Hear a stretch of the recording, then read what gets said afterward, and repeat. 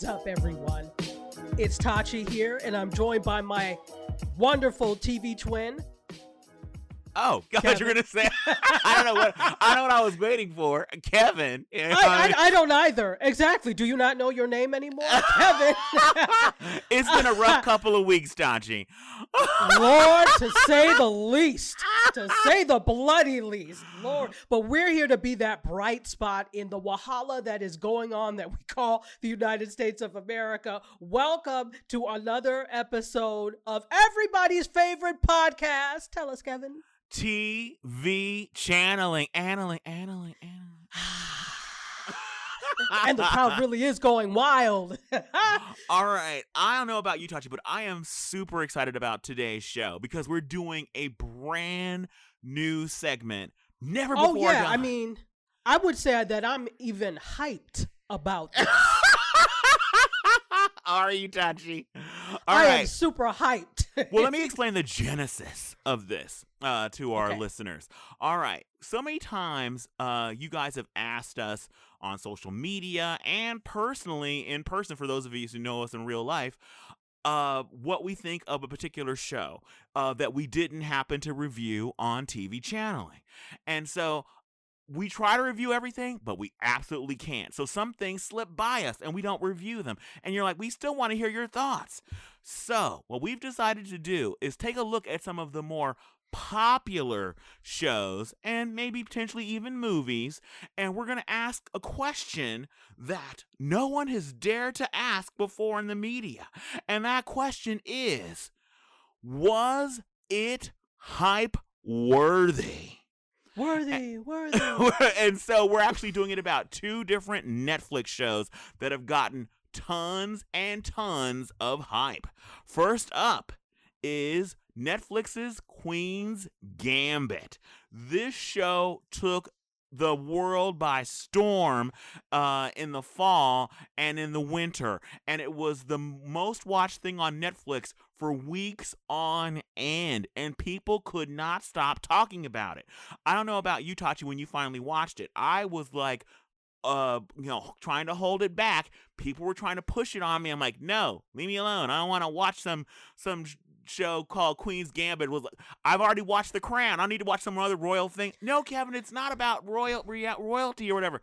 Anyway, finally, I was forced to watch it, and now we're going to discuss it. So before we start talking about it, Tachi, let me give people the synopsis of the show we're about to discuss. Okay. Oh, and also, in case you can't guess this part, spoiler warnings. So if you haven't watched Queen's Gambit and you want to go in completely, baby fresh, olive oil extra virgin, then go watch it and then come back and listen to this episode. But definitely come back and listen. I'm like, baby fresh. Is this a powder commercial? What is that? You want to be innocent as a baby when you go see this. Then, you may not want to listen because we're going to go in. All right. So, orphaned at the tender age of 9, prodigist introvert Beth Harmon discovers and masters the game of chess in the 1960s USA. But child stardom comes at a price. All right. So, Tachi, what did you think of Queen's Gambit? Let me get this off of my chest before we get into serious discussion. I need for Hollywood to actually master wigs. The wigs are deplorable. How very dare you have Beth looking like a cheap Raggedy Ann doll? Awful. You can look, and even in the later years when she was supposed to have grown up and grown into her own, that wig was still awful because it was a lace front wig. But look, let me tell you all what you're supposed to do. All you have to do is take a hint from all these girls on the gram that wear wigs. You're supposed to bleach the knots and pluck out the extra hair so that it looks like a real part. Nobody's part looks like it was drawn with a pencil, okay? I'm sorry. I just had to get this off my chest because her wigs were awful. Oh Hey. my god. Well, the funny thing is, I did see in an interview that the little girl who there's two different actors who play the same character. There's the little girl version of Beth, and then there's the grown-up version of Beth. And the little girl version of Beth, they actually did cut her hair and dye her hair that way, and the little actress was not happy about it. I wouldn't be either. Because that's an ugly hairstyle. But you're right. The little girl, her hair was actually that page boy bob. They actually cut and dye, yes. But once she got to be teenage Beth and then grown Beth, that teenage wig was deplorable. It's like, you know what they do? Okay, instead of having a part, it was like one center point and all the other hairs emanated from that, but you could tell where it's stitched at the center. Nobody's head is like that and nobody's hair does that. So you could tell it just looked wiggy. I can we do better, people? Just because it's a period piece. Well, okay, So, if we're gonna start like with the nitpicking of the wig, I gotta say there are some exterior shots in this show that the CGI, the effects weren't special. They were not. I'm like, we can tell you're not in Moscow, okay? I can see this looks like what is it? Not Murder on the Orient Express, but Polar Express. The like CGI from that Polar Express cartoon, and they just happened to stick the Kremlin in there. Terrible. You could do better than that, but you know what? I think that is forgivable because of the story. Oh, this is definitely Netflix's budget. They first of all, they had no idea what they had. They were absolutely, I'm sure, the producers and the people behind this and the people at the president of the streaming service, all of them were floored at how this show absolutely caught fire. It absolutely caught fire. If they had known it was going to catch fire, like they were like, well, you know what? Let's spend more than $5 on the CGI. No, absolutely. I'm just really looking. There's so many layers to this story. It is about so much more than chess. So even if you think you're the type of person, I don't like chess, I don't give a damn. It's really not about chess. It's about It's not just about chess. It's really about overcoming obstacles. Even though that sounds cliche, it really is about dealing with demons. It's about dealing with your past and moving it, and if you can even move past it. And sometimes this push to move past your past, and you haven't dealt with it yet. So there's this whole thing of her past event. There's going to be some spoilers. I'm trying not to do it, but there's this whole thing with her past. Obviously, she's an orphan, so her mother died, and there are all these layers that start to unfold. We open up, and basically, this young girl, Beth, lives with her mother. They live in a trailer, right? They're in Lexington, Kentucky, and they're from not the greatest side of the tracks, and so it opens up with her on a bridge, and there's been some sort of car accident, right? And her mother is there laying on the ground. And the two police officers are talking about, something about what to do with her or whatever. So she ends up going to this home for girls. Back in the day, they used to like to say wayward girls. I don't get it, but... So if this was a musical and it was set in New York, that's where Annie would live. It was definitely an Annie kind of situation with these orphans, and there's this whole thing about basically they were just tranquilize these children to basically handle a school full of children with very little supervision. You just keep them all doped up. And they would each get tranquilizers. They were supposedly, quote unquote, I'm doing air quotes you guys can't see, vitamins. Vitamins, exactly. They're like, take this one is good for your body and stuff. And so this girl is 9 at the time, and they're already doing that. At some point, the state comes in and says, okay, you can't give them anymore. But by that point, Beth was hooked. Yeah, they're addicted to this. So all of a sudden they're just cold turkey. These kids that have been spent years of their lives on tranquilizers, boom, none. And they don't react well. Let's talk about the incident in particular where Beth basically is going through withdrawal and desperate to get some more vitamins. Right. Go ahead.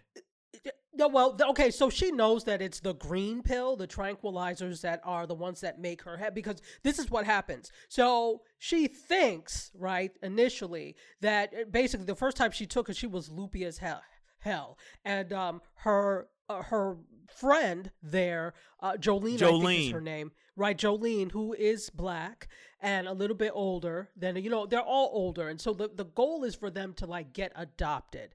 But, as Jolene says, they were like, you're either to this, and Jolene says, or too black. And so, you don't see a lot of dealing with race in this thing, but you do see touches of it. So, there's that. So they are going, through withdrawals because, again, it's been yanked away. And Jolene kind of looks out for her because once they find out that she's a chess prodigy, and we'll go back to that, there's one time when she's going to play the chess club at the local high school, and she needs these meds, right? She needs these tranquilizers. She thinks that that's how she's able to make these moves, and because she will see, and you'll notice in there's CGI that every time she takes the tranquilizers right before she goes to sleep, and then she'll look up at the ceiling and she'll see all these chess moves. A giant chessboard appears with all of the pieces and they move. So she works all these things out in her head. Later on down the road, we kind of find out that she's thinking that this is why it happens. And so, in addition to being truly addicted, she thinks she needs them in order to make all the great moves that she's making, that her prodigy-ness is based off of that. I just have to say this. I don't know if any of these go, because this is actually a real thing, okay? The way that they handed out pills was like candy, especially in certain times. It's like, oh, no, you need this for such and such. In fact, there was one that they gave out to pregnant women in like the 50s and 60s in Europe for morning sickness. But what ended up happening is it made their children born with no limbs, all of them.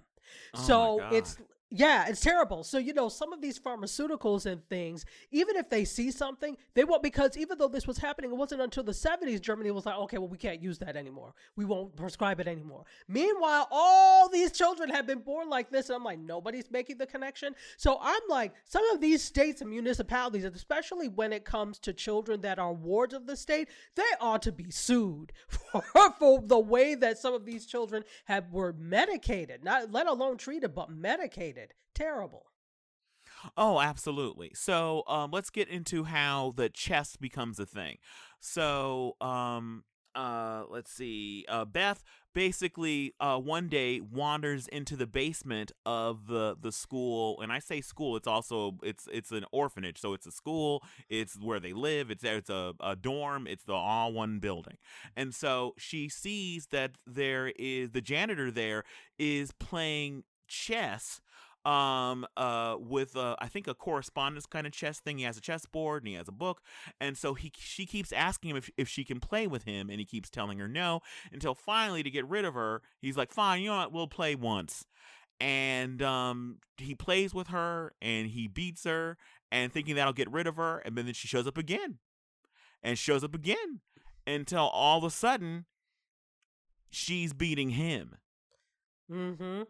And consistently beating him, and he gives her this book, and she devours this book on chess, and it just becomes her thing. And so I gotta say, the actress who plays the childhood version of Beth was captivating. The little girl did such an incredible job, I feel, as young Beth. Her name is Isla,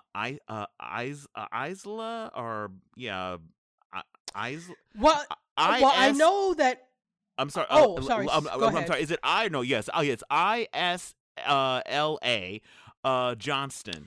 And Isla Johnston and Anya Taylor-Joy is older Beth Harmon. Yes, and so they're both incredible. I just want to point out, to get a child actor who's that good, and some people will say, well, she has an affect of, because she is on drugs. But I felt like she did that so well, and even when she is, affected by being on the tranquilizers. I feel like you still get glimpses of who she is and what she's feeling, even through the haze of the drugs, which I feel like is a really stellar performance. Oh, absolutely. No, absolutely. And you can tell that she is being affected. So when you're that young, so there were 3 actresses apparently. Annabeth Kelly was 5-year-old Beth Harmon. Because remember, they did some flashbacks. Oh, I forgot about the flashbacks. You're right. Yeah. So flashbacks of 5, that's Annabeth Kelly. So they had 3 actresses that played Beth Harmon. But the bulk of it was what we'll call young Beth, the 9 and up. And then we have teenage Beth, where the other actress, Anna Taylor Joy, takes over. I think when she's around 15 is when she takes over the role.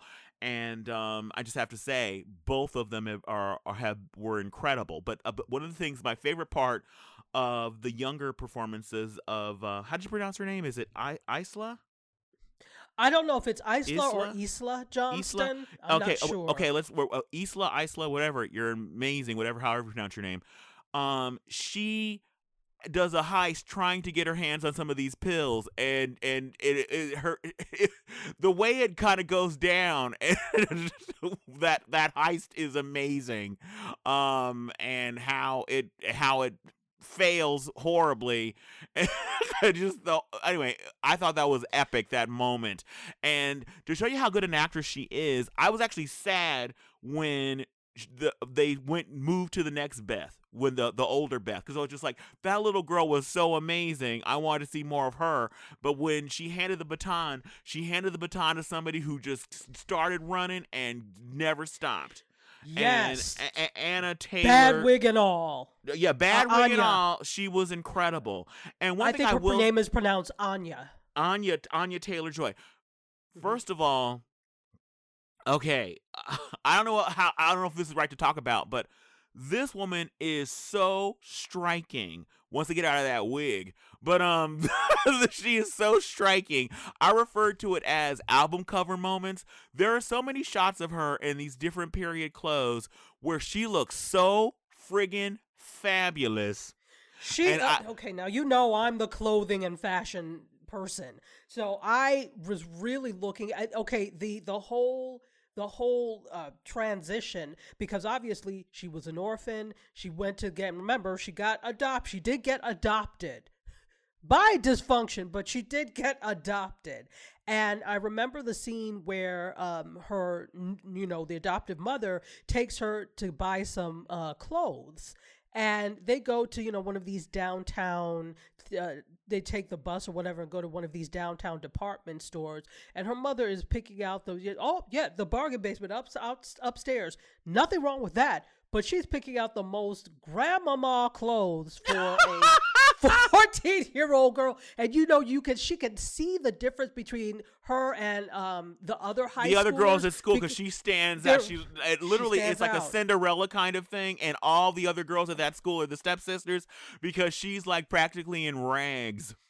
Exactly. And they're wearing, this was the 50s. Saddle shoes were huge. So she's wearing these funny looking Buster Brown shoes. But all the other girls are wearing like poodle skirt, like the puff skirts, and not necessarily with poodles on it, but the flared A-line skirts with sweaters, short sleeve sweaters, bobby socks, and saddle shoes. That was the thing back then, none of which she had, and nobody had that god-awful haircut either. So I think that really had a huge effect on how much she loved fashion later. If you recognize or realize there was a point when she was going to one of her matches, this is later on, and when she was doing, trying to go toward, actually when she was in Russia the first time, I think, they were asking her, what would you say to people that say, you're much too glamorous, or you look too glamorous to be taken seriously as a chess person? And then she made that comment about, I would say that not having an Adam's apple is a significant advantage in this game. But, But the thing is that because of her upbringing, that's why she loved clothes and loved style so much. They don't make a big deal of it, but it's very subtle. And because she came from nothing, where you had to look like everybody else, where your stuff was state issued, where she was made fun of in high school for looking the way she looked, this is where, you start to see this love affair and this infatuation with beautiful clothes and beautiful things, and you see that metamorphosis throughout the film, all the way through to the end, not the film but the series, all the way through to the end, when she's like really glamorous, but that's where it comes from. Oh yeah, absolutely. But just the what they messed up with the wig and the CGI of the exteriors, they made up for in the styling. Beth is so gorgeous. She is. Once she gets going, she is so smoking hot throughout this whole thing. Just look after look after look. She's so stunning, and the performance is so stellar, and the people that she comes in contact with, the men, and the way the story unfolds, I was captivated. I was shocked how I got sucked into this story and this world, and her passion, her obsession with this game just carried me through.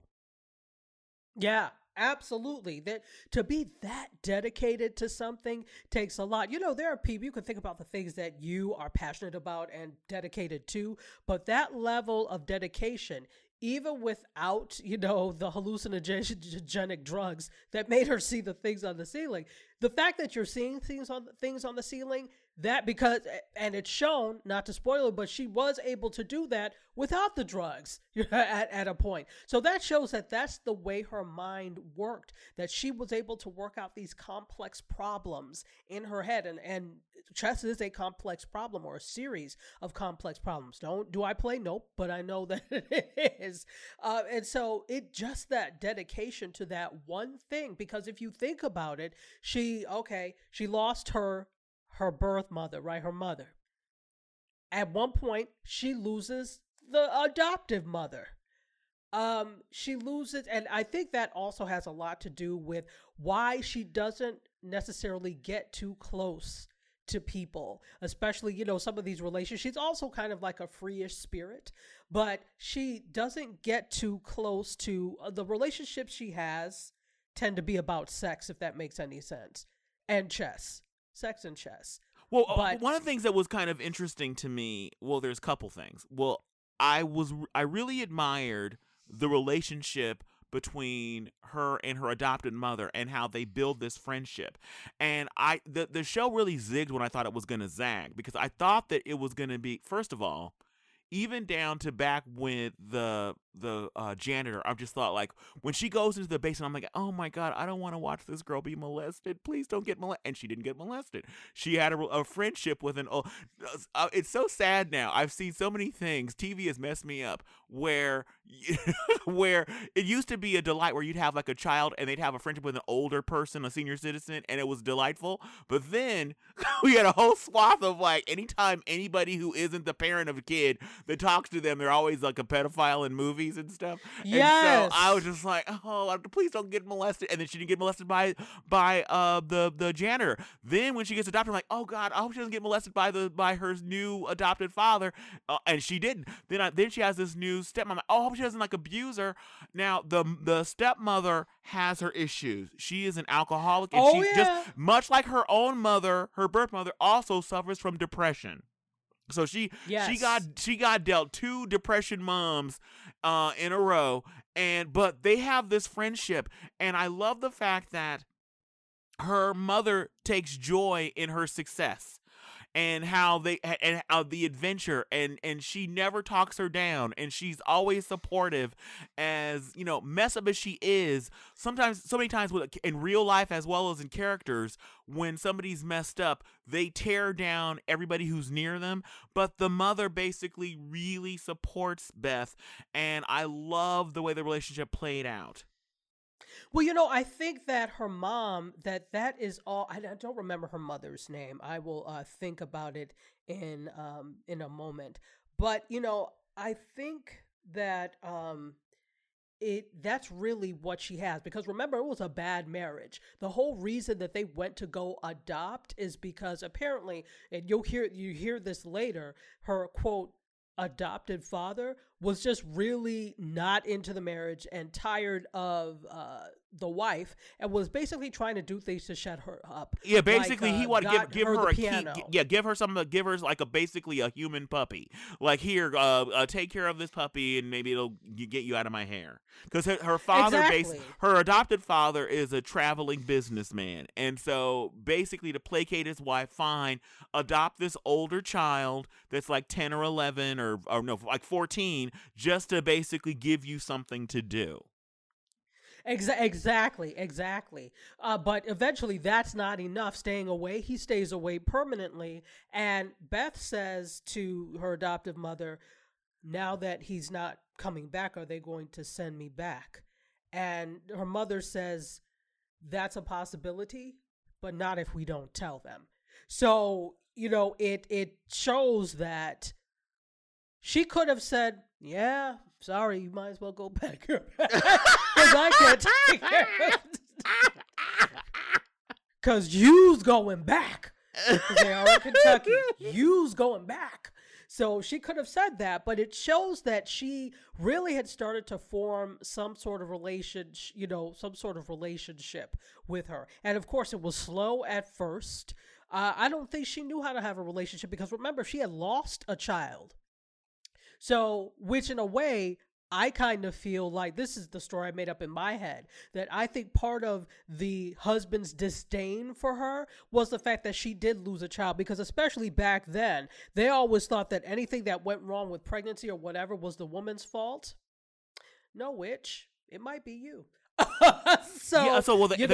character of the mother, her name is Alma, and Alma, that's it. Yes. And the actress's name is Marlene Heller, I believe. Yes, Marella? yes. I think it's Marielle Heller. Thank you. Marielle Heller, yes. Anyway, she did a stellar job. I enjoyed her in every episode that she was in, and sad to see her leave the show. One other thing, now this was clearly designed to be a one and done. I haven't heard any word yet on if there's a plan to do another season, only because of the fact that this was just such a stellar success. They had no idea it was going to be as big as it was. And some people feel like, well, they just want more of the Beth character, as do I. But in actuality, the character story has been told. I don't know what else the writers could come up with to do with Beth, because it's been such a stellar journey. But what I can say, as far as a sequel goes, is, to me, the character to follow if they can't get, because this has been a star turn for Anya Taylor-Joy, absolute star turn. The way she entered the scene in this show, absolute star turn, star quality, star vehicle, star. But the character, to me, that they absolutely gave you a taste of, that definitely has more story to tell, is Jolene. Where Jolene's character ends at the end of the series, she is working as a legal assistant. She is dating an older white lawyer, and she's also a militant on the DL. I mean, just like, I need more Jolene. More of that story. No. Yeah, go ahead. Absolutely. When she popped up at Beth's door that day, I was like, oh, she's back. And they did it so there was no indication at all whatsoever that she was going to pop back into her life. And the thing, and not only that, she is working as a legal assistant as she's saving up to go to law school. So she already has a degree, and now she's saving up to go to law school. So she went, I forgot where she said she went to, Kentucky State. So she went to Kentucky State and was saving up for law school. I mean, 360 degree turnaround from where she was, and unexpected, especially as a quote colored girl, as they would call them back then, for that to be the path. And the thing is, there are so many, let me say this again. You're welcome, America. Once again, a black woman has saved the day. No, okay, I was going to ask you about that because some people have complained that Jolene is the black savior thing. That Jolene comes in and saves Beth. But I think that what to me is illustrates things is Beth basically says Jolene says to Beth, like when Beth is even questioning, like, well, why are you helping me at this where I'm at my lowest? And basically she said, like, because maybe all we have is each other, maybe you'll be helping me one day. And that basically they were sisters. They were absolutely. I mean, anybody who gave you those drugs to help you be okay, you know that's your sister. So I mean, I just thought about that. I was like, oh, you're welcome. Once again, we saved the day, because were it not for Jolene, she would not have gone to Russia. Because if you recall, the reason it was paid for by some Christian group. Yeah, but, and the Christian, she basically read the Christian groups for filth, and they were like, they had cut ties with her because she wouldn't, basically, they want her to release some kind of Christian statement or whatever, and she was like, I'm not doing that. And so they cut ties. No, what she said is, I'm not effing saying this. I tried to say it classy, and she cut ties. Thank you, Tachi. I'm trying to let you know that she stayed true to her ratchet self and said, I'm not effing saying this. So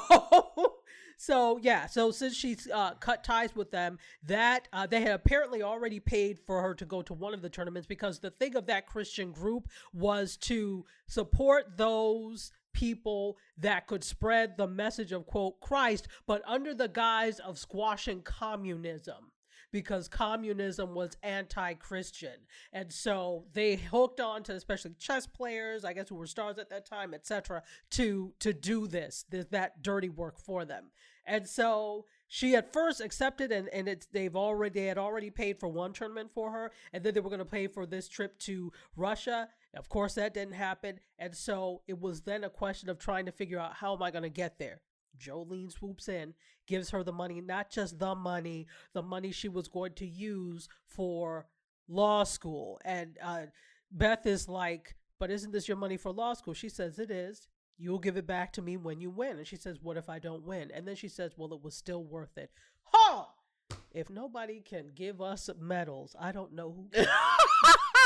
So anyway, that's why I need, you hear me, Netflix? I need a Jolene series. If you're not going to have a straight up a second season of Queen's Gambit where we follow the main characters and Jolene is a part of that series, if the story of Beth is done and completed and Anya doesn't want to come back and revisit the role, then you need to do a story where we basically follow, and I need to go back. I need us to basically show what happened to Jolene's character after Beth got adopted. I need to see her in the orphanage. I need to see her leave the orphanage, and I need to see her go to college. I need the journey. The whole Megillah. And that's going to be a really interesting journey, because not that we know, but something tells me she did not get adopted. And absolutely was not. No, she aged out of the system. I'm she aged out of the system.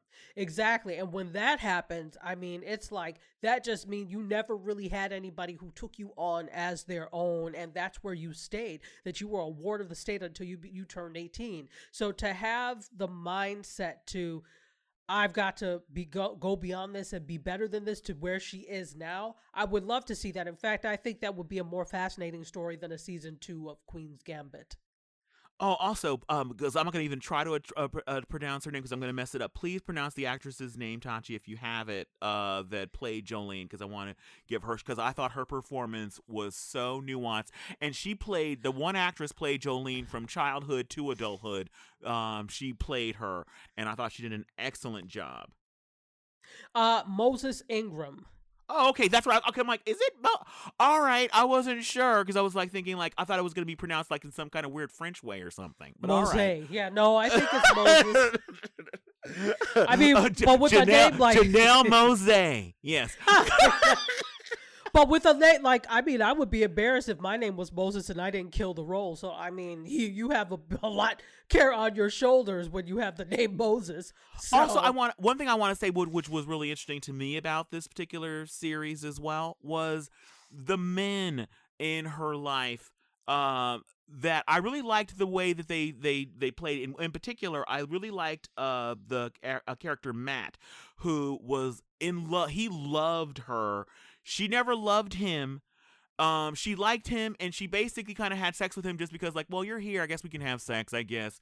Almost as if it was like she was doing it just like as like, well, I guess you want this, so I guess I'll have sex with you, because he was helping her with her chest and kind of thing. And I kind of felt icky about it in a way. But what I loved was it gets to a point where he sees that how good she is, and he realizes that she does not love him. And he basically tells her, I've taught you all I can teach you. I've given you all I can. You're beyond me now. And he leaves, and it was a very loving thing.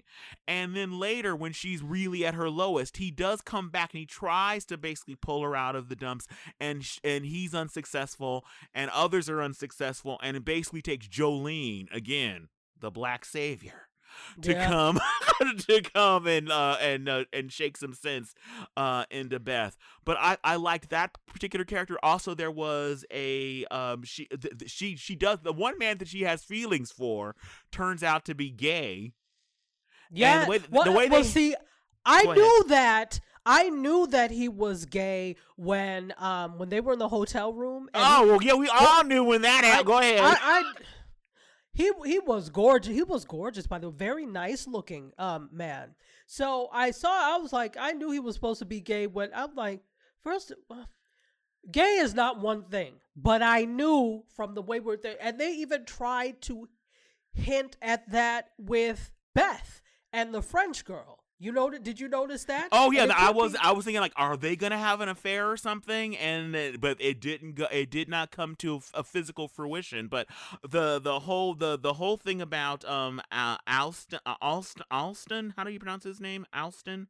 Well, anyway, the character's name, who turned out to be gay, and the way we and she finds out that he's gay was so pitch perfect. And I love the way that they still had a friendship that went beyond her attraction or her feelings for him, and just the men in her life they were normally the way in reverse, they would be the girlfriend kind of role. I felt like the guys that were in it were interesting, and nobody was like using her. She was her own thing, and her biggest hindrance was always going to be her. Exactly. The thing is, here's the thing. They were all in her court. Let me just say this, because I don't know. I don't want to give away that ending. But unless you are like these guys that were in her corner, don't say you're my friend. The way they pulled together for her, despite how she's been, and obviously she, it's that illness, which, by the way, part of that alcoholism, that's her adoptive mother too.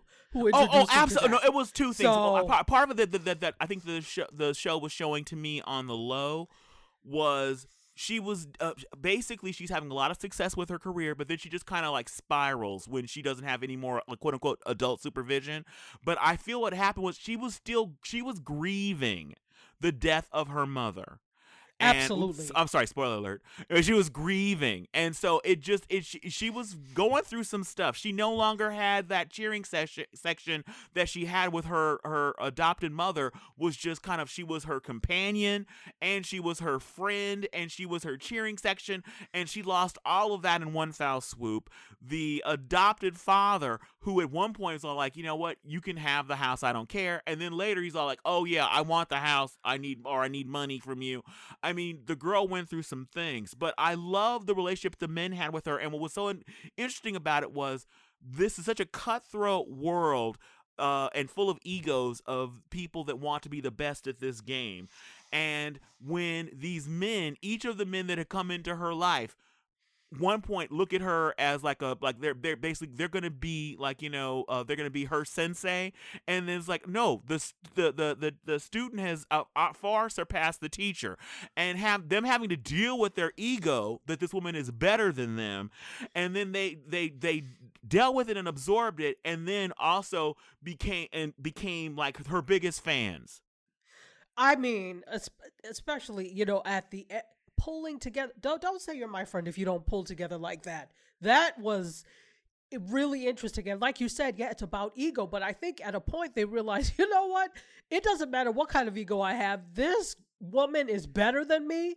It is to our advantage to, especially like the two twins.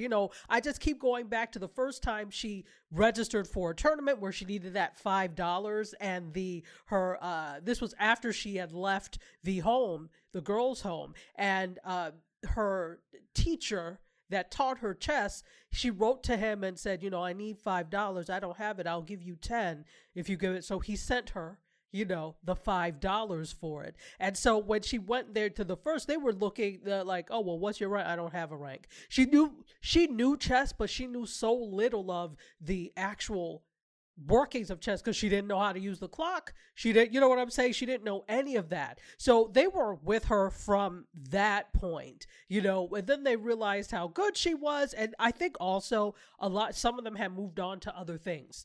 So they moved on to other things. So it's almost like she's no longer competition anyway because I've moved on to something else. Yeah, but someone like Benny, who was competition, but it gets to a point where they were so captivated by how incredible she was that you gotta be on her side. You gotta let your ego go. She is better than me. Because at one point he's like, oh, I'm better than you, and he was better than her for a minute. Right. And then she surpassed him as well. And then basically not only did he move out of her way, but he tried to help her get even better to prepare her for her ultimate journey was to beat the Russians. And it was an incredible journey. So anyway, we've talked about this a while, so I think people already know where we're going with this. But Tachi, for the very first time in TV channeling history, let me ask you this question. I'm ready. When it comes to Netflix's Queen's Gambit, was it hype worthy? It absolutely was hype worthy. Like you, I was like, what's this Queen's Gambit rubbish? I'm not interested in watching anything about royalty. I'm good, but it is so the opposite of royal family and all of that. And it's a great story, and it's that story about overcoming. And I think, there are these stories that everybody can kind of relate to this whole thing, even if it's not as severe. You may not have been an orphan, you may not be a chess prodigy, but you can identify with wanting something so badly despite whatever that you've gone through. You can identify with having people there that are in your corner or people that are not in your corner wanting to see you fail. You can identify with being, especially like you and I, being, quote, what the mainstream does not consider mainstream, right? Whether you're black or whether you're LGBTQ or whether you're, a woman, whatever, you can identify with that. So I think the great thing about this is that it's a story that people can see themselves in as well, pieces of it, even if it's not in her and other characters. So it is definitely hype worthy. So I get to ask you this same question. Kevin, when it comes to Netflix's The Queen's Gambit, is it hype worthy? Oh my God, as if we haven't already given this away. Well, yes, 1,000 times yes. I was captivated by this show. Absolutely captivated by it. Captivated by its star. This, like I said this before, and I can't say it enough. Star turn.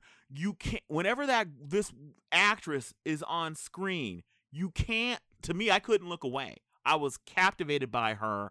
Captivated by her beauty. Captivated by the intensity of the performance.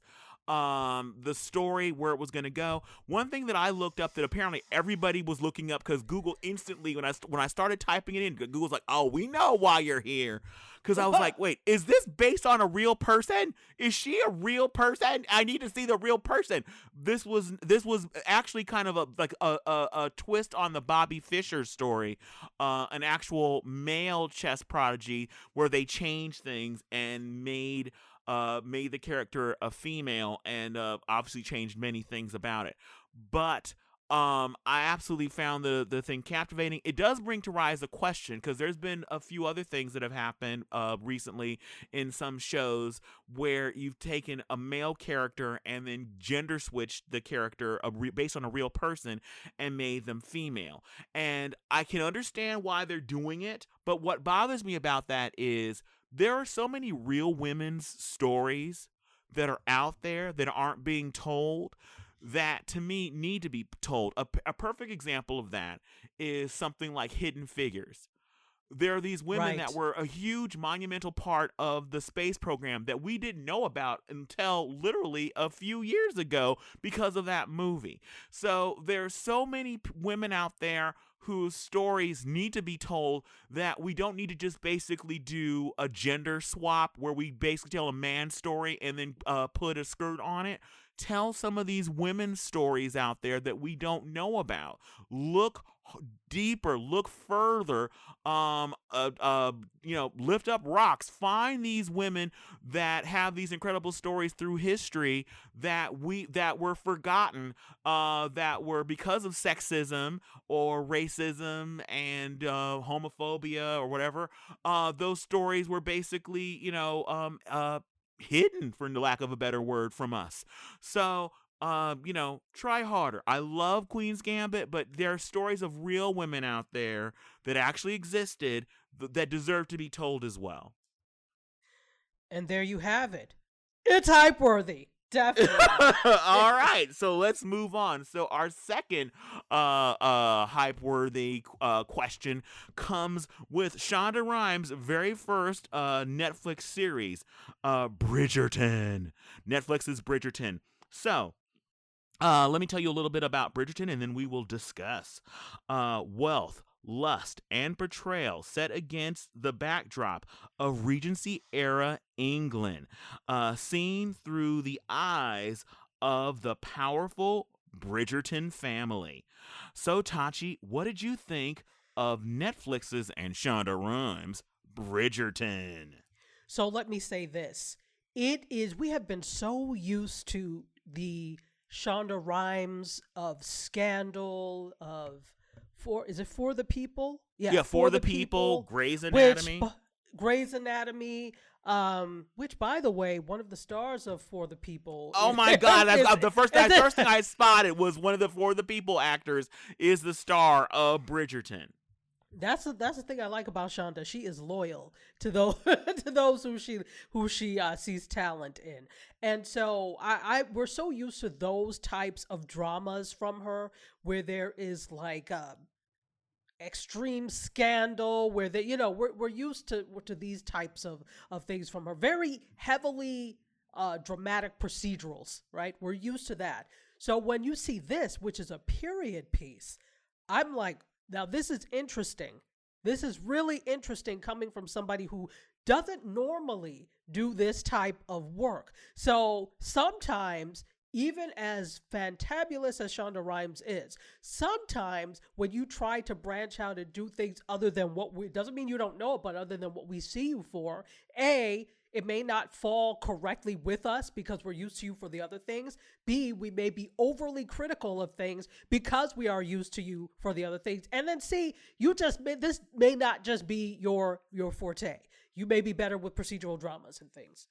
Okay, so then this opens, and it is so unlike what we're used to seeing from her. Of course, multicultural cast. You know that's going to happen.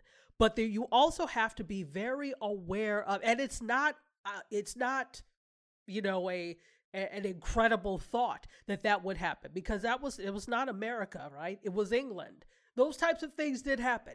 So it was not completely off the mark for it to be multicultural in the way that it was. Not at all.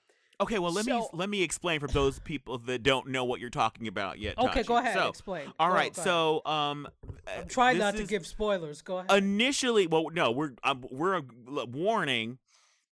Danger, Will Robinson. Spoilers ahead. We're going in deep. That's what Hype Worthy is all about, Tachi. We go in. So You're we're gonna right. tell you things. And so if you haven't seen Bridgerton yet and you want to go in again, baby fresh, Oh, olive oil extra virgin, then hit pause, go watch the show, and then come on back. come So, back. it's a Regency era show. So there's corsets, there's carriages, there's lords, there's ladies, but there's people of color, and they're not just servants. They're lords, there's ladies, they're even a queen. So the question is, how did this happen? Because initially, when people were seeing the artwork and commercials for the show, they were like, "Oh, is this a colorblind casting kind of situation?" And the producers were saying, "No, it is not." And so the question is, well, how are there black lords and ladies in 1900s era England? And so this is how. This is kind of an alternate timeline kind of thing. So when explaining the importance of love to Simon Bassett, the man she raised after her best friend died in childbirth, Lady Danbury, Hmm. one of the show's black matriarchs, reveals that their white king fell in love with a black woman, Hmm. Queen Charlotte. And that's actually, there's some basis in history, apparently, that people do believe that this Queen Charlotte had African roots. had Absolutely. African roots, Absolutely. and so Hmm. this is basically kind of a jumping off point of that story, and so that their bond was the reason why their society was devoid of racism, at least on the surface. And so what I'm going to actually do, because I'm not gonna try to break it down like Lady Danbury would or could. So I'm gonna actually play the clip where she kind of explains the genesis of how things operate in their society. Ha, ha, ha, ha. The young man I have always taken pride in raising well. I would have expected more.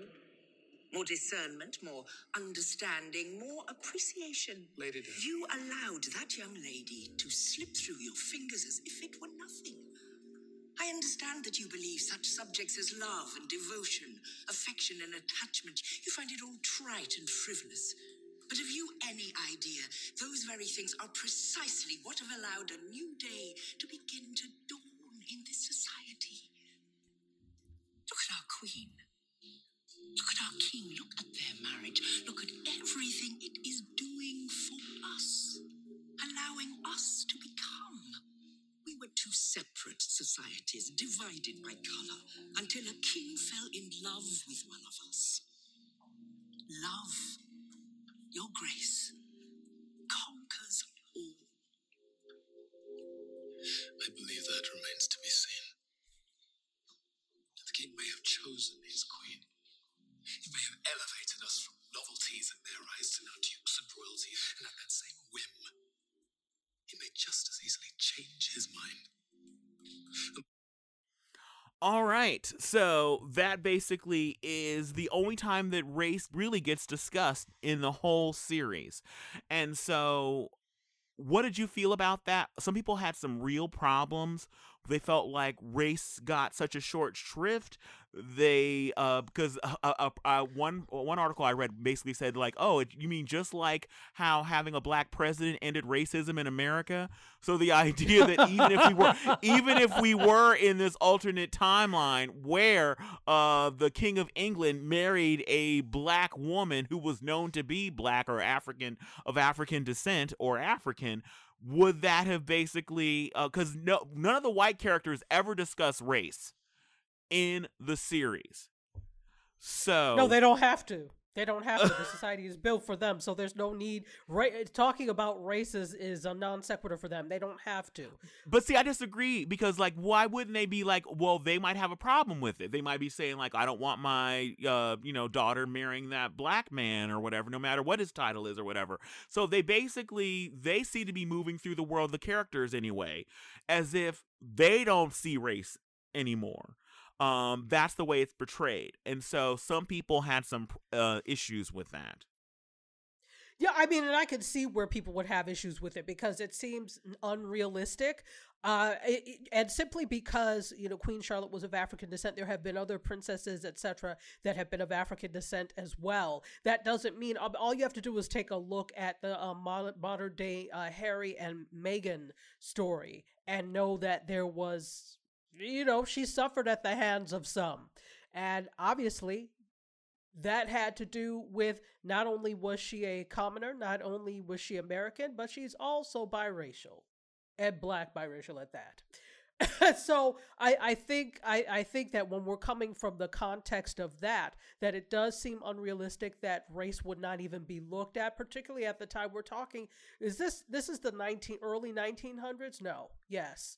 Early 1900s or late 1800s. This is taking. I believe it's supposed they've said, some of the articles I've read claim that it's supposed to be the early 1900s, and so slavery ended in the UK before it ended in America. But there were African slaves there for quite some time. So absolutely. So the idea that because the king, even after slavery ended, that would basically end prejudice, just as kind of ludicrous. I actually personally would have liked it better had it just been a colorblind casting, kind of like, this is just a straight up fantasy, and we're gonna basically, there was a show that Shonda Rhimes did called Star-Crossed, which was kind of continuation of the Romeo and Juliet story, which had colorblind casting, where you had all kinds of different actors, just the best actor for the role, regardless of race. So there was no discussion of race because it was like a fantasy world where race isn't an issue. And so by touching on it so slightly, like in that clip I played you, I feel like there needs to be more than just that little nod. And even the fact that his character is even talking about the idea that just as quickly as the whim of the king doing this, all of this can be taken away just as easily as it was given. No, and so absolutely. No one else seems to be talking about this other than them in that one scene in the whole first season. Maybe everybody else is just trying to lay low and not. They're like, okay, let's not rock the boat. But he's a duke; he can rock the boat if he likes. And the thing is, I was with him because when she said love conquers all. My house like, no, it doesn't. What this shit? I was like exactly what he said. Just like he decided he likes this, tomorrow he could decide, like the great and powerful Oz in The Wiz, the day I'm tired of green, today the color is red. He could decide that. Okay. oh my God, Tachi, you and these deep cut references. Okay, I know, right? I can feel a brand new day, Tachi. All right, so thank you. Let's talk about the central relationship in this series. So basically, The show starts at the coming out season, where there's a season where all of the young ladies that are basically marriage material are ready to be married. They've come of age. They're like, I guess 15, so they're old enough to become wives now, and they're presented. What? No, I'm laughing. Well, they are like I think they really are at the time. They're like 15 or 16, and just like it's time. Yeah, because your life expectancy wasn't. Yeah, you old maid. You're pushing 6. You're pushing 17. You need to be married. So anyway, we basically meet Daphne, who is the oldest daughter of the Bridgerton family, a very prestigious, very wealthy white family, and so she's trying to get the best possible husband, but not just by the time standard, as in wealth and position. She wants to marry like her parents. They were married for love. And so that is not an easy thing to come by, to find a proper match, as in somebody of the right station, of the right background, and the right kind of coins. And right. also happen to be in love with him too, that is a tall order. And so basically, at the same time as she is out there trying to basically be seen by everybody as the it girl, and the queen basically kind of names her as in, oh, you are the catch of the season. And so the word is out that, yeah, you need to look at Daphne. And so Simon is also being looked at because he is a super eligible bachelor, the most eligible bachelor. And not only is he super handsome, but he's super wealthy and he's got a title. And so they decide to help each other. So because Simon is actually his best friend is Daphne's older brother, he agrees to help Daphne to make her seem more of a catch. By him being such a hot catch, he will basically be with her and kind of front like he's interested in her, which will only raise her the amount of offers and the options that she has because such a desirable man wants her. And for him, what he gets out of it is it gets to take him off the market, so to speak, because everybody is after him. Every mother is trying to foist their daughter on him. And so by making it seem as if he's focused on her, that kind of takes some of the heat off of him. And while all this is happening, there is an unknown author who is basically talking about the play-by-play of all that's happening during the social season. Basically, it's kind of like an Edwardian era Gossip Girl, where this paper comes out that basically gives you all the behind the scenes of who's vying for who and what's going on. And but nobody knows who the author of the scandal rag is. Well, let me just say that the person, the character, or the paper is Lady Whistledown. So you gotta love Lady that name. Whistledown, I do too. But you know who the voice is? No. Julie Andrews. Oh yes. My God, that is perfection. Perfection. Absolute. She's already royalty in my eyes. Why not have her as part of this cast? So the voice of that whole, there's voiceover that happens. Yeah, basically the narrator of the series is the author. Correct. And it's voiced by her. And so that is perfection. I did not know that it was actually Julie Andrews who was voicing the character. That's amazing. It is Julie Andrews. Shonda, great choice with Julie Andrews, definitely. Absolutely. One other thing that needs to be mentioned is the fact that in the this is Bridgerton is from a series of books, and in the books this was a twist. The racial element was not a part of the original series of books. So this is truly this twist on it is due to Shonda Rhimes. Oh, absolutely. And let's be clear and honest.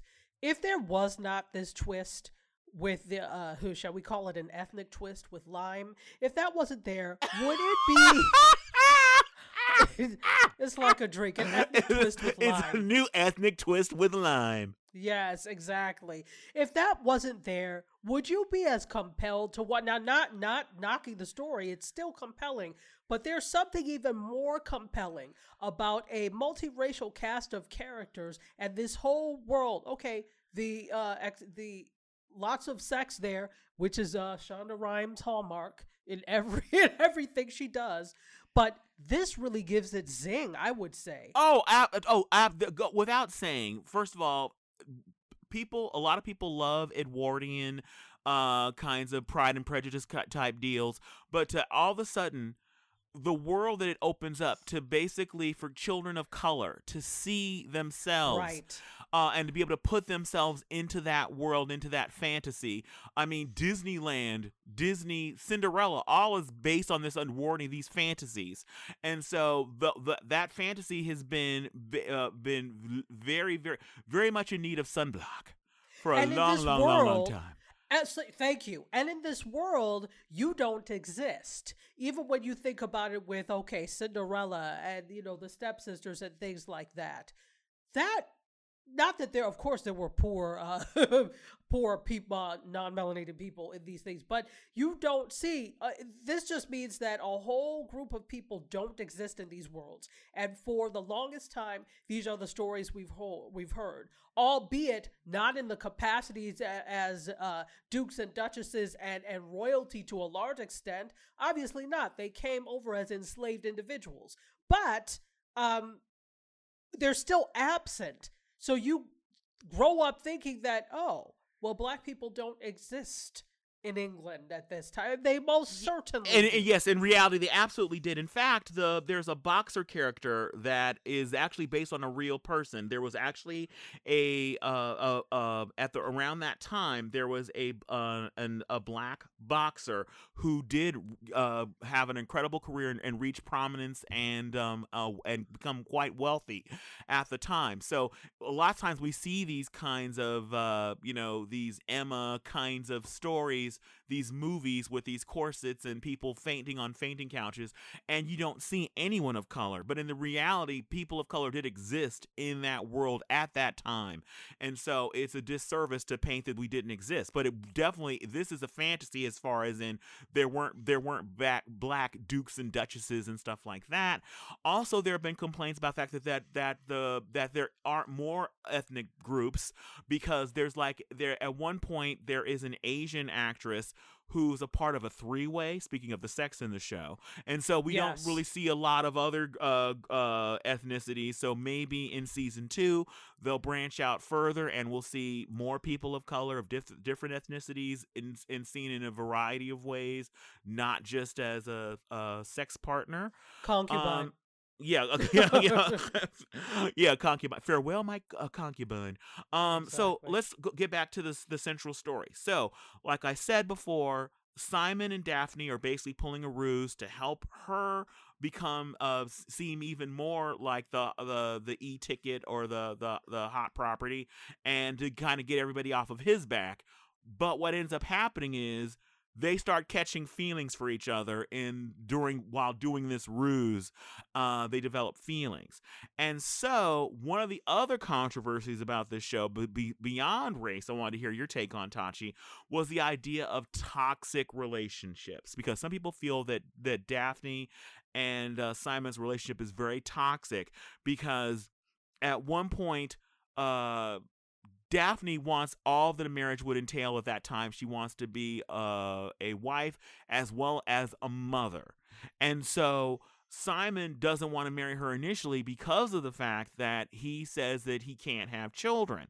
And so due to some circumstances we won't go into, he kind of has to, for her honor's sake, he has to marry her. And so she loves him so much, she's willing to forgo having children to be with this man that she truly loves. And she's all happy, and they have sex for the first time. And oh my God, Tachi, like you were saying, Shonda Rhimes has been pushing envelopes over at ABC as far as she possibly could when it came to sex. Why did I not understand that when she came to Netflix, the envelope was going to be pushed off a cliff? You thought that there was somehow was going to be different? Oh my God, I have never seen so much thrust. Less thrust is taken to get a spaceship into a rocket into the moon than there was in this show. Oh my God, the sex scene between Simon and Daphne, it kept, like the Energizer Bunny, it kept going and going. And because at one point they're having sex and they're like, it is going down. I felt like somebody put on some Barry White because it was going down. And then the camera starts to pan off like, okay, we're going to go to the window and go to the next scene. And then the camera pans right back and they're in a different position. I'm like, are we done? And they kept going and they kept going. And all I kept thinking as I was watching is I was watching it by myself thinking like, okay, because of quarantine, a lot of people are watching things together. The show premiered on Christmas Day. People were watching things as a family. I can't think of anything more uncomfortable than sitting next to like your mom or your kids watching Simon just. But you know what? This is not a family show. Anybody who knows that Shonda Rhimes is not in the habit of making family-friendly shows. So if you're watching this with your children, that's on you. You should have read the synopsis. You should have read some of these things before you went. It's Shonda Rhimes. Come on now. I'm not giving them a pass. Well, yeah, lots and lots and lots of thrusting. So anyway, so it turns out what's happening is we're led to believe as an audience that Simon can't have children. But it turns out that Simon can have children. He is just withdrawing before he ejaculates. So which is why we basically see the whole sex act, because we actually see him pull out. And, well, we don't see it, but it's implied. So, Right. For those of you thinking like, wait, is this Skinamax? No, it isn't a porno. But anyway, so he's pulling out, and so because this is the early 1900s, Daphne is very naive. She basically knows nothing of the ways of the world or whatever. She was a virgin. Simon most definitely was not. He had some training. A lot of training, apparently. A lot of it, as they showed. So, at one point, Daphne basically, she knows nothing. She's like, "Does it hurt? Are you okay?" She doesn't know what's happening when he ejaculates, and so eventually she starts to get suspicious, and she goes to like one of like the ladies' maids, and basically asks her like, "I need you to talk to me and basically give me the rundown of everything about how a child is conceived. How does it come to be? Spare nothing." There was an incredible scene where she confronts her mother. The rage that she has at her mother, that she went and became a bride, a wife, and knew nothing, that her mother sent her out into the world knowing nothing about sex or men's bodies or anything, was pretty pitch perfect, I thought, that confrontation. Absolutely. Because you know what the thing is, that conversation is still had today. It's not like it's an Edwardian thing. That still had today, where you have, okay, you don't want your school teaching, some of these people, ultra-conservative people, no, we don't want it taught in schools, but you don't want to teach them either. And so they don't know exactly, except from the streets, of how things happen. And then you're all surprised when they're on 16 and pregnant. Well, let me learn you something. You didn't do what you were supposed to do. So, there's that. I can see where the rage Daphne comes from, because it's like you sent her out into the world unprepared, but that's only because she was sent out into the world unprepared. There was, as there still is, but especially then, there was such a low regard for women and not needing to know what's what, except, and wasn't proper, for those things to be done. It wasn't proper for you to enjoy sex. It wasn't proper for you to even know about it. That just was not done. So you can't blame her mother completely. That was what it was. But you can blame her for being angry. You can blame Daphne for being angry. Or you can't blame Daphne for being angry. Yeah, exactly. So the controversy with the whole idea of the toxic relationship is the fact that he's lying to her. He marries her, letting her think that he can't have children, as opposed to saying, "I will not have children," versus "I can't have children." So Simon had a very abusive father. His mother died in childbirth, and as a child he stuttered, and his father thought him an idiot and immediately basically disowned him, which is where Lady Danbury came in to basically raise him, because he was sent to go live with servants and basically be hidden away, because his father felt like our situation as being people of color is very tenuous, that now that we have titles and we have something, and that we have to absolutely be the best, or what we have will be taken away. And so the idea that his son was less than perfect meant that he should not exist, and he was disgusted by him. And so he internalized this hatred that his father had for him, and he did not want to pass it on. He did not want to have, and plus he wanted to punish his father, but because what was important to his father was his legacy and his name. He had no other children, and so his title would die with him, and so there's that whole story. And so people are like, it was very toxic, the games that he was playing with Daphne and not telling the truth to Daphne. Also, that leads to another controversy. So many controversies I want to hear your take on, Tanchi. Also, people Okay. feel like there was an issue of colorism because the actor who plays Simon's father is very dark skinned.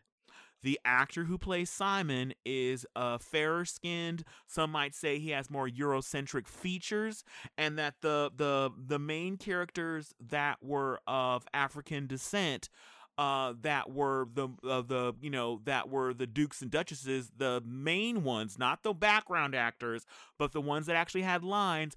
Those characters all seem to be very fair skinned.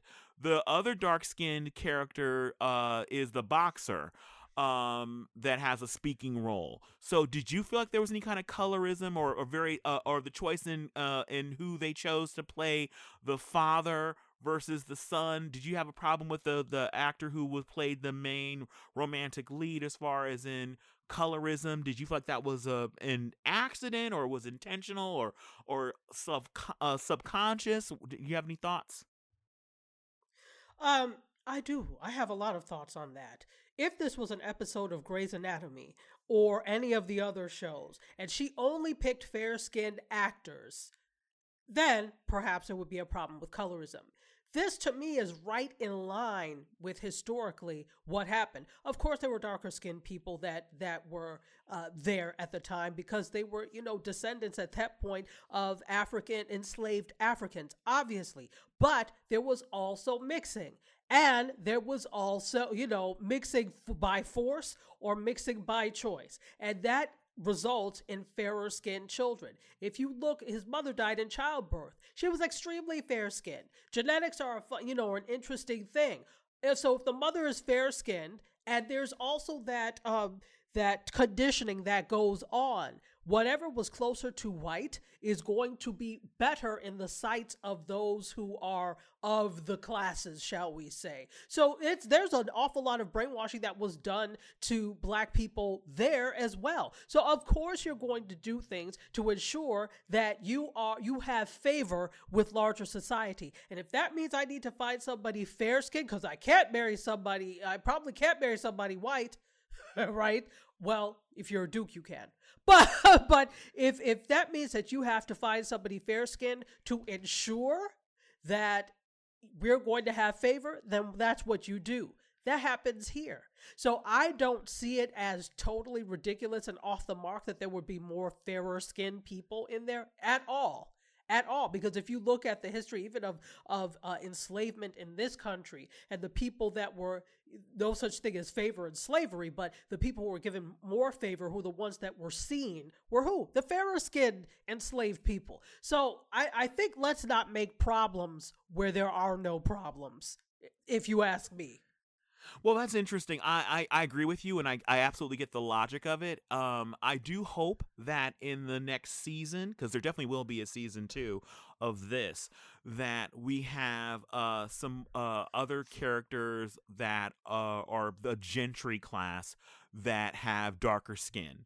Like I said before, we have his father, who was like a duke, which is passed on that title to his son, and he had dark skin, but he is absolutely a villain. So it'd be nice to see a dark-skinned character portrayed as not the villain of the story. Oh, absolutely. Who also has a certain station as well.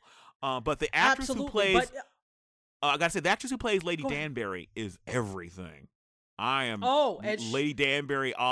She is to me, she is the new Lady Grantham from like Downton Abbey. I love this character so much. I need more of her, like, with a quickness.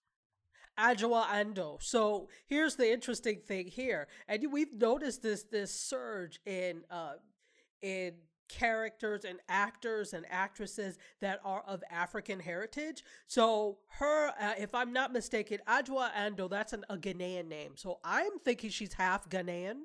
And then Regé-Jean Page is also half African. I can't remember from where, but he's also half African. So, it's interesting because they're of the heritage that would make sense for this to work. So, and I'm there with you in terms of, I definitely want to see darker skinned people not positioned as the villain, even if that's not what you meant. It does come off that way unless you balance it with some other things. But I also say, as long as it's, because this is not supposed to be colorblind casting.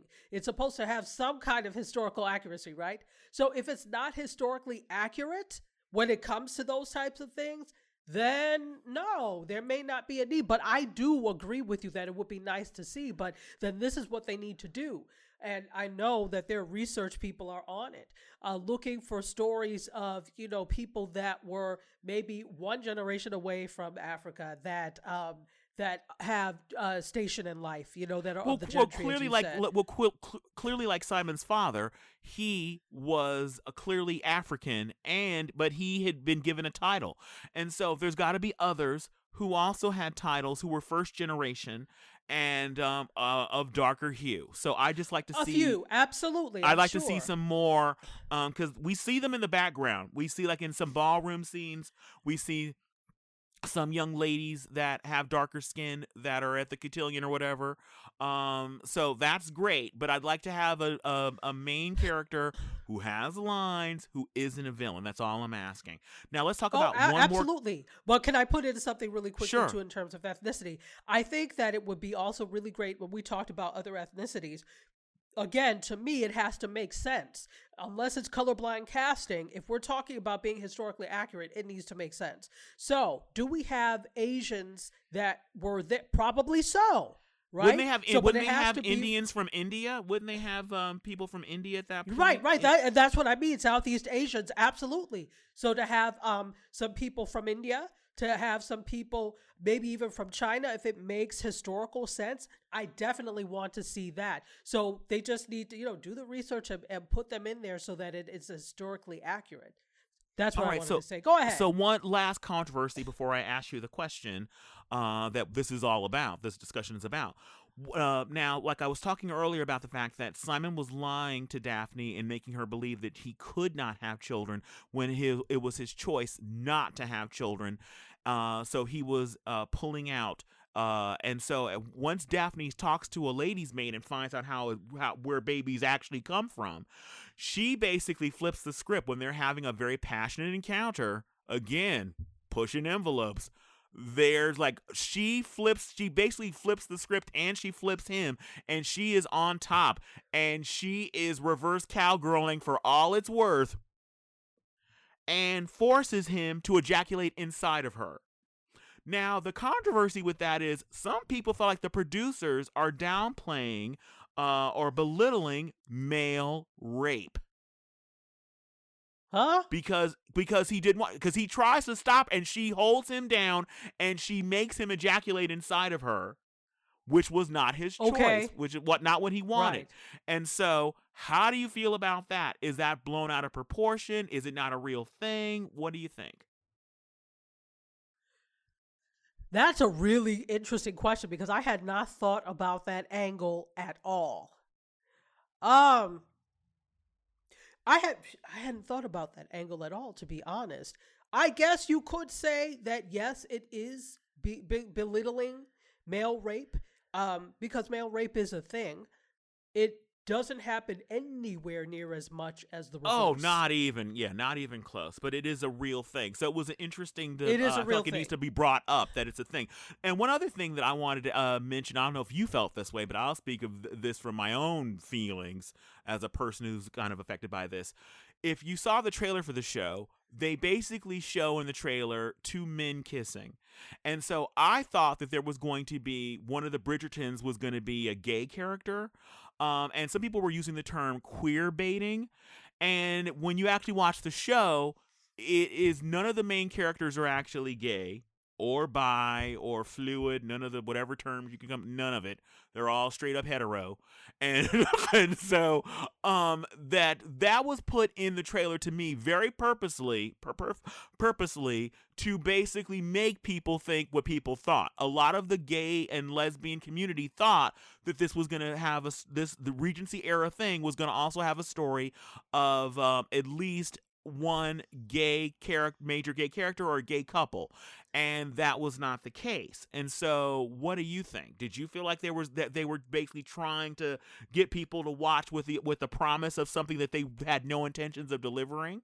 Oh, absolutely. But that doesn't mean they will not deliver it, because they've introduced it in this season, and we can kind of see that there is, despite one of the Bridgertons, it comes to be that this is like a whole community of artists. That scene you saw is a community of artists, even though the main character is married and has a wife.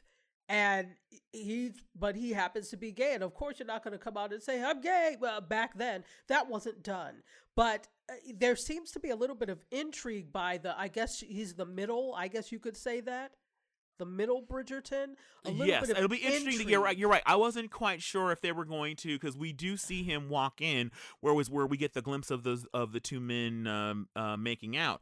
And so at one point, he gets offered the chance the wife and this insanely beautiful Asian woman are like, well, hey, join us.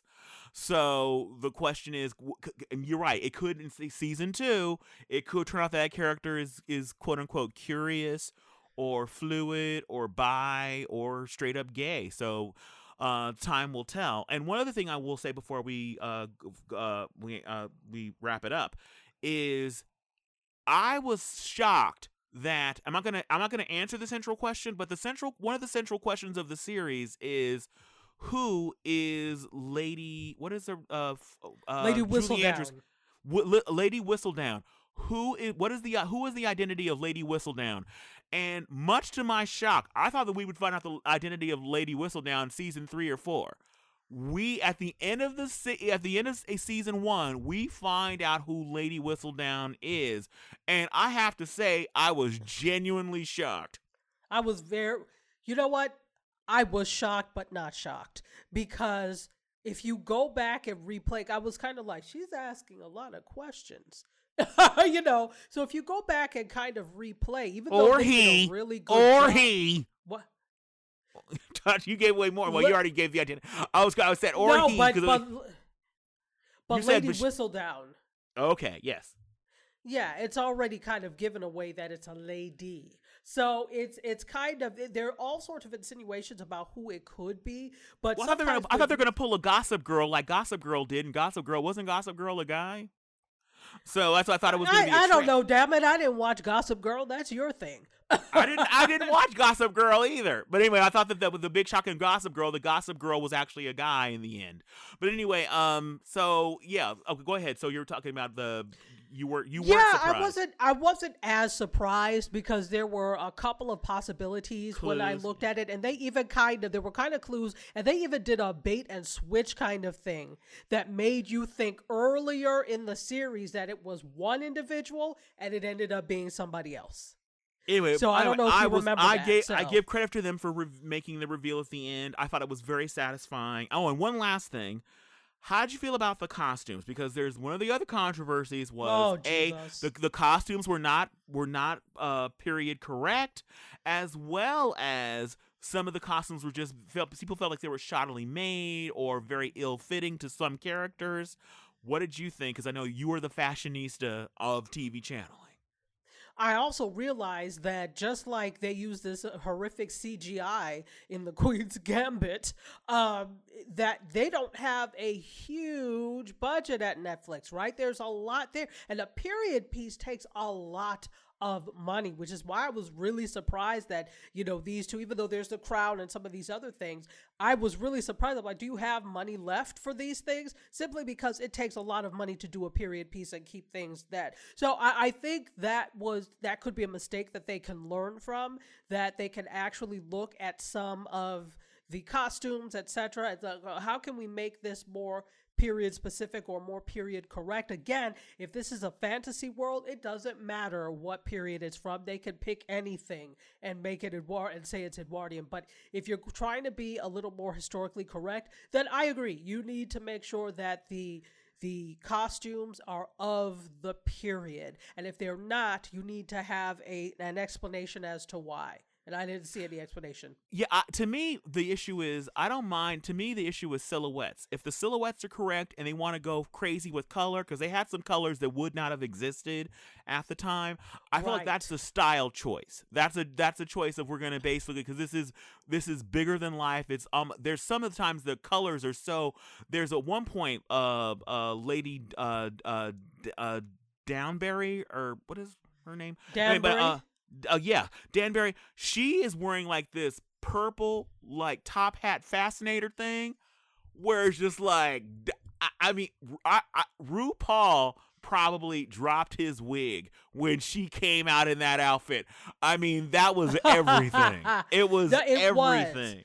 It was. And okay, maybe you can explain it with, all right, indigo, grown in Africa. Maybe, you know, one of the things that was done when slavery was instituted is that people would do things like braid grains of rice and seeds into the girls' hair so that they would have something to eat when they got here. Could that be the same with indigo and the plant? That it could be. You never know. So that they had these things. So you could kind of explain, and then in the midst of all of that, even though, you know, slavery had ended, they could have taken, in addition to individuals, other things like indigo, etc. So you could possibly get those colors, but on the whole... no, what you're saying that actually makes a lot of sense. The idea that culturally, that people that come from a culture where color is very prized and they like brighter colors, a brighter color palette,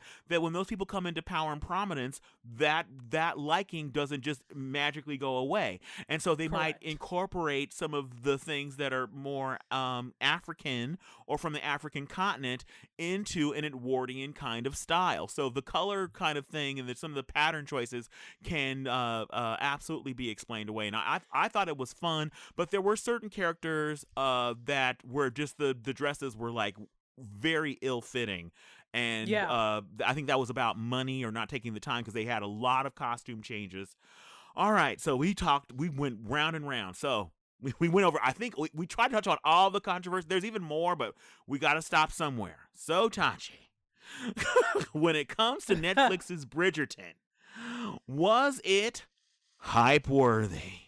Oh, it was absolutely hype-worthy. I watched, just like with Queen's Gambit, I binge-watched the entire thing. In fact, you know, when it comes to these types of really great series, I have to make myself stop and do the other things I'm supposed to do, okay? That's what I needed to do that with this. I was absolutely enamored with the characters. I think that it was so well cast that you see, when it's well cast, that's what you see beyond the actors. And that's what I was seeing here. There were no hiccups. I felt like I was in the early 1900s, right? I felt, yes. Wait, was it? Yeah, 19th century, which would have meant 1800s. I don't know. But whatever the hell they were around, I felt like I was in that time period because the whole thing was erased because the acting was so good. It was just really seamless. So it was absolutely worth the hype. I'll ask you the same when it comes to Netflix's Bridgerton. Was it hype worthy? Oh my God, yes.